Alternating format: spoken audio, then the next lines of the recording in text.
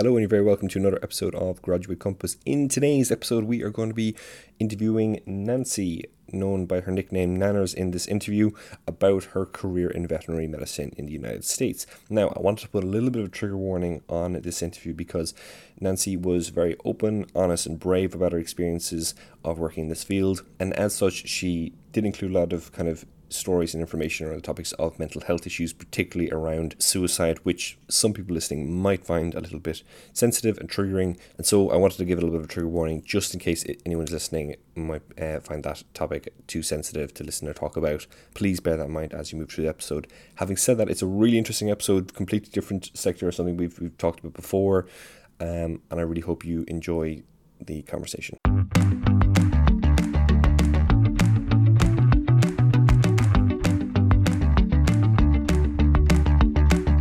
Welcome to Graduate Compass, the podcast for graduates who haven't quite figured out what their next step is going to be.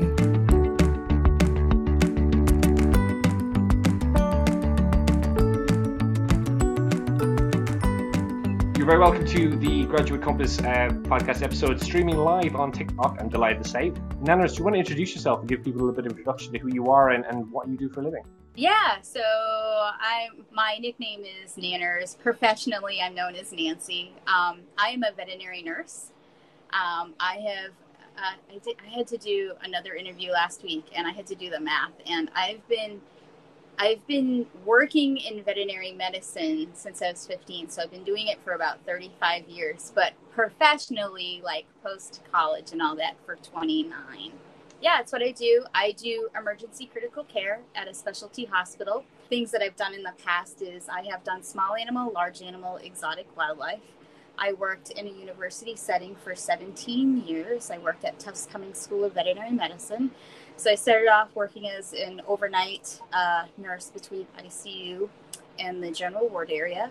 And then I got bumped up. I was a clinical skills instructor for first and second year veterinary students. So I would instruct them on various things like restraint, venipuncture, catheter placement. I'd also assist the clinicians in that with like bone marrow aspirates and chest tube placement and, you know, everything that they were going to need to know as they moved up into a clinical setting. I did veterinary oncology for 12 years, so I did primarily chemotherapy, and that is really, I feel, where I grew as a nurse. And I also, you know, still got to teach, which is great. And it just provided me a lot of opportunities to participate in some groundbreaking research. I've been published a few times and spoken at conferences. Just give people perhaps an idea of the journey, because our interview tonight is slightly different to what we usually do, because usually we go with people who've taken kind of I suppose unexpected trajectories in terms of maybe they studied one thing and ended up in something else. Yours is more of a traditional career journey, which is great because it gives us something to compare and contrast a little bit. How long did your degree take, and what was it like kind of coming out of your degree then having doing that? So I only did a 2-year degree because that was the only thing that was available at the time. So I have an associate's in science. Now they have 4-year degrees. So, but doing what I can do it in 2 years. But then there's an exam that you take, you get certified. So you take a national exam and you maintain that through, you know, continuing education. You can do that you take, you get certified. So you take a national exam and you maintain that through, you know, continuing education. You can do, like a specialty exam. So say you want to be a special, you know, they would call this a VTS. So you'd be a veterinary technician specialist. So, and it would be in a particular field. So you could do internal medicine, you can do oncology, you can do cardiology, you can do anesthesia. So how did you kind of figure out what your next step was going to be when you came out of your course? So after I graduated, I didn't really know what I wanted to do. And so, you know, which was shocking because a lot of people in my class really gravitated towards research. Probably 90% of my class went into research. And I was just like, that's not wasn't really like my thing. So I just kind of explored my field. So like when I got out, I did small animal, large animal, and then I went over to where I did I worked at a practice where it was solely cats and pocket pets and birds, which was interesting. And our motto was, if a cat eats it, we'll see it. But we didn't see dogs. It was, but we saw everything else from birds, pocket pet, like hamsters, guinea pigs. I mean, I've done surgery. We did surgery on rats. I mean, reptiles, we would, like get blood and, just do all these things, which was really great. And then from that, I moved over to a university setting. And so it was a lot of dogs and cats, but we had an exotic medicine. So I was doing zoo medicine there too. So I think it's really important to know that you're not really pigeonholed into like one thing. And that's really important. Know that there are venues and things that you would never think to do. Research is a huge thing. Even just like working for pharmaceutical companies, with their, with the things that they sell, you've got companies, you could do labs. So you could be working in a lab, working on samples and lab work and hematology and pathology. You could do that. You could do zoo medicine. You can do marine medicine. You can, there's wildlife rehab. I mean, there's so many different things. And it's important to know that you do have options. And when you're in school, they actually require you to do an internship in your last year where you actually go around and you rotate through different areas of veterinary medicine, just so that you can kind of get a taste of it to see what it is that piques your interest. And when I was in oncology, I got a lot of students. Coming through and just learning about it. And I probably had about 3 or 4 that were students that actually went on to do oncology, which was pretty exciting. So it is just a matter of finding out, seeing what really kind of ticks for you and what works, and going that. And so you should always be exploring. Always take opportunities to like do internships or volunteer at different places, just to see what kind of like, because you could find out like that's not going to work for you. Like surgery, not my thing. I mean, I can get something through surgery, not a problem, but it is not, like, I find it boring. As someone who knows nothing about surgery, the idea of, I'd imagine there's loads of words I would have used to describe surgery having never done it. Boring was never going to be one of them. It sounds like an absolutely terrifying thing. So yeah, that's amazing. I mean, it's really nice to hear that there is that kind of flexibility, because I think, certainly when I think of kind of veterinary medicine, I perhaps thought that you would be in pigeonholes or you would have had that experience. But it's great to hear that there's obviously that sort of a movement. To give people an idea, what would your day-to-day work now look like? What would your average day look like? Like right now? Mm-hmm. Or I mean, okay. If you want to focus on a different aspect, you could, but I just thought it might be good to focus on now as a starting point. All right, so let's focus. Well, so I'll take you through a day of emergency critical care, and then I'll take you through a day of what it was for me for oncology. How about Perfect. that? Yeah, sounds great. So a day of emergency critical care is, it's like Christmas. You just don't know what's coming through the door. You don't know. And so, perfect example, yesterday was not a really, really saturated patient load day. But towards the end of my shift, I had an 11-year-old little dog come in that was stung by a swarm of bees. And so this dog was having an anaphylactic reaction. So I haven't seen one of those in a hot minute. And so, so we were dealing with that. And in emergency critical care, you could do everything from, like, we get stuff where it's like a broken toenail and it won't stop bleeding, to a hit by car where it's like all hands on deck, to like, we've literally had a hit by car come in and you're working on that. And then you have something else coming in that is coding, which means that they're not breathing. And so you're now having to work between two. And so there are definitely times where the staff is divided and you've got one doctor who's working on one but barking orders for another thing. So you're always having to adapt because things can change so quickly in emergency medicine. It could be something so simple to something not simple. And so you can have all that going on. The phones are ringing. You've got people upset because they're here for an ear infection, and they're upset because no one is calling them. But what they don't know is what's going on in the back. And when you get on the phone to talk to these people, you have to kind of shut off what just happened and focus on the ear infection. And so it's a lot of shutting down and, you know, not worrying about your emotions and like not, it's hard because like you could be upset about something that, you know, you feel bad, but then you've got to go on to the phone and be like, oh, so Fluffy's got an ear infection. I'm really sorry to hear that. And really what you just want to do is kind of go in the bathroom, take a breath, maybe shed a few tears, splash some water on your face and do with that. So it's a lot of up and down of unpredictability in emergency critical care. Now, if you're going to do oncology, it's actually predictable. Just tell us what oncology is. So oncology is cancer. So I did cancer treatments. So so my focus was chemotherapy. So we did the injectable medication.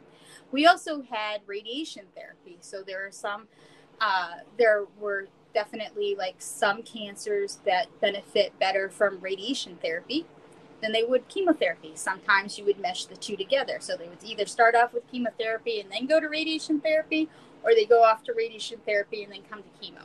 Or you would just radiation and chemo together.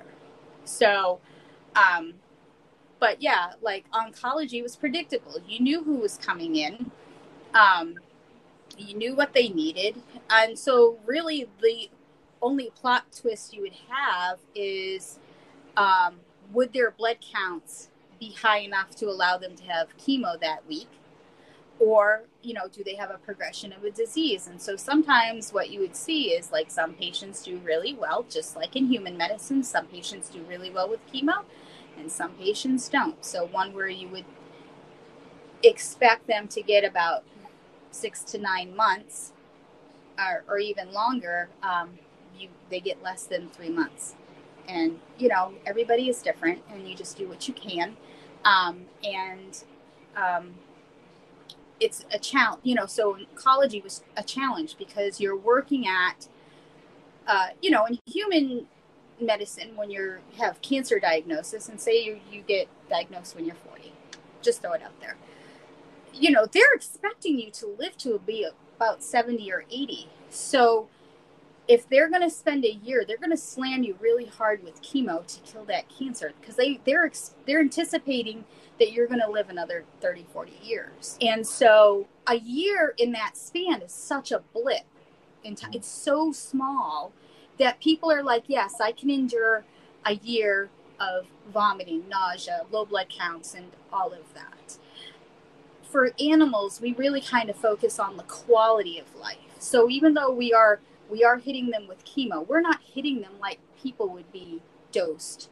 We're hitting them enough to take care of the cancer, but we don't want our patients in the hospital week after week. We don't want them vomiting profusely. So we work really hard on quality of life, and we are really like preemptive. So we're really, we were like, here's this anti-nausea medication. So we'll start the anti-nausea medication. We want you to continue that.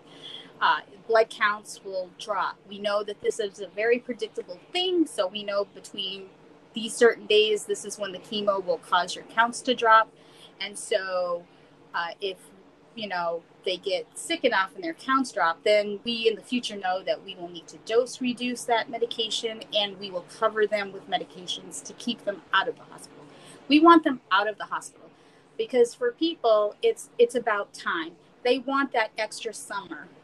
You know, they want to take their dog to the beach one more time. They want to have another Christmas or another Thanksgiving, or they want their kids who are away at college to come home and see their pet before they have to say goodbye. So it's about time. It's providing a really good quality of life and time with the family, but keeping the cancer keeping the cancer at bay. And I've had onc patients that have gone years after chemo, and then I've had onc patients that have, not even made it through their 3-month protocol.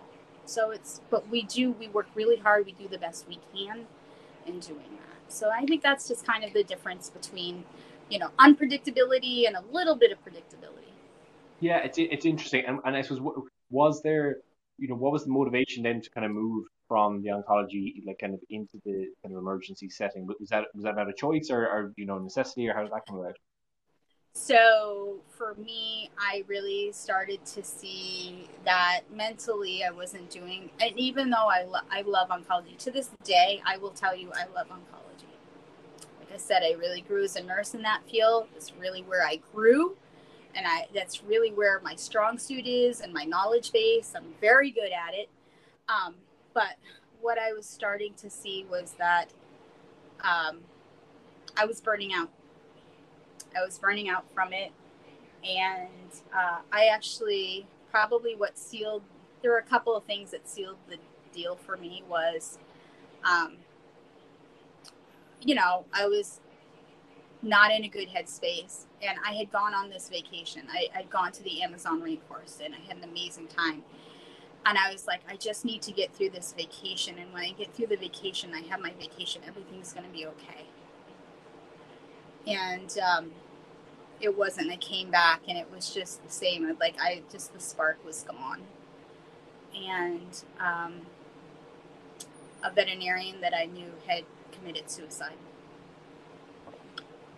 And I think those two things, it was like, I can continue doing what I'm doing, but if I do, I'm gonna have the same fate as this colleague of mine, or I could do something different and still be in the field, but do something different. And I actually didn't start off in emergency critical care. I actually went and I did internal medicine. So I was doing internal medicine, and then I hopped off of internal medicine and did ophthalmology. And then I hopped off of ophthalmology and did surgery for a little bit, and I found out that surgery wasn't my thing. And then I went to emergency critical care, with the understanding that the critical care aspect of it is, for me, more fulfilling than the emergency medicine. I like bonds with clients and my patients, and so a lot of emergency medicine, you treat it and then you send them away most of the time. But yeah, so for me, it was if I didn't leave oncology, I was going to leave oncology probably in a way that my family and my friends would miss me terribly. So I chose my mental well-being over my, just sticking it out. And I really was. I was going to die. I was going to die if I continued that, and I knew that. And so I just kind of pulled myself away, and I got a lot of flack for it, to be honest with you. I was like, you're throwing away I was at the university 17 years, and they're like, you're throwing away your career, like you're never going to get this and stuff. And I'm like, I kind of like oxygen. I like connection with my family and my friends, and you can't do that when you're 6 feet under. So sometimes doing what's right for you may not look right for other people, but you have to do what's right.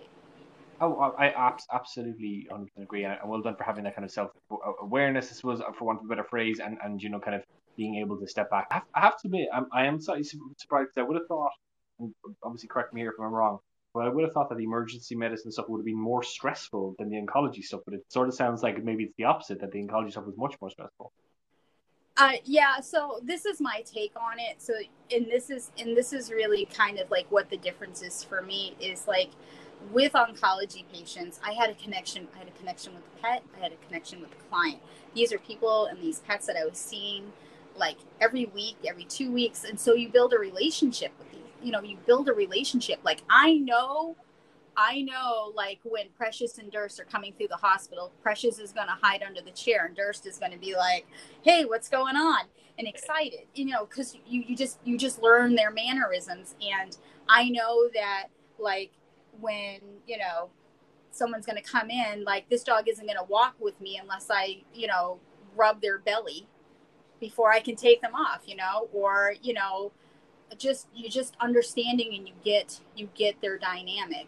Emergency medicine, you don't get that. You don't have a chance to build these connections. Like, and to be clear, when something is in the ICU or something comes through the emergency service and I'm taking care of it, I always let people know, like, that your pet has now become my pet, and I'm going to treat your pet like I treat my pet. And my pets have it really good.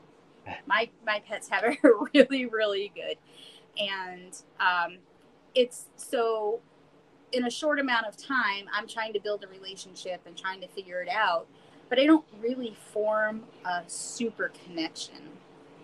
And so for me, I feel like emergency critical care is easier because you don't have the lasting bond that you would have with a long-time patient in whether that's in internal medicine or oncology, or even in GP, general practice, where you've got these dogs and cats that have been coming in. They come in as a kitten and now they're 16 years old and they've been coming to the same vet that whole time. That is a relationship in which you build. Emergency, you're there to treat the problem at hand.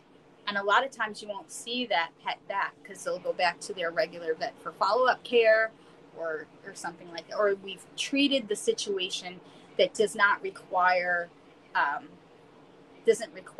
to come back to us. Sometimes they do, but even then it's like, they're just coming in to have some lab work done, and they're usually done within 2 weeks. So I think that's the difference for me. I applaud you for that, because for kind of, I suppose, being aware of that, because one of the things as a career education kind of platform for graduates, we're always kind of encouraging people to sort of take stock and realize what works for them, and that's a really important part of the career journey that I think often gets overlooked until people are kind of a few years into things. So we're coming towards the end of our chat. I've really enjoyed the chat because it's sort of, you've certainly given me, and like I'm sure people listening as well, you've given like quite a really interesting insight into the field and the kind of the broadness of it. I suppose to kind of end the conversation, what would be your sort of advice and guidance would be for anyone who's contemplating something in your field, maybe hasn't quite worked out if they want to do it, how they want to do it? What would be your advice to kind of, to dip that toe in and kind of start to figure things out? The thing that would, for me, that I really want people to get is, like, if you're really, really, really contemplating veterinary medicine, understand you're doing it because you're passionate about it, and you're not doing it because you're passionate about the amount of money you're going to have in your checking account. I love that. Great. Well, thank you so much. It's been an absolute pleasure chatting to you.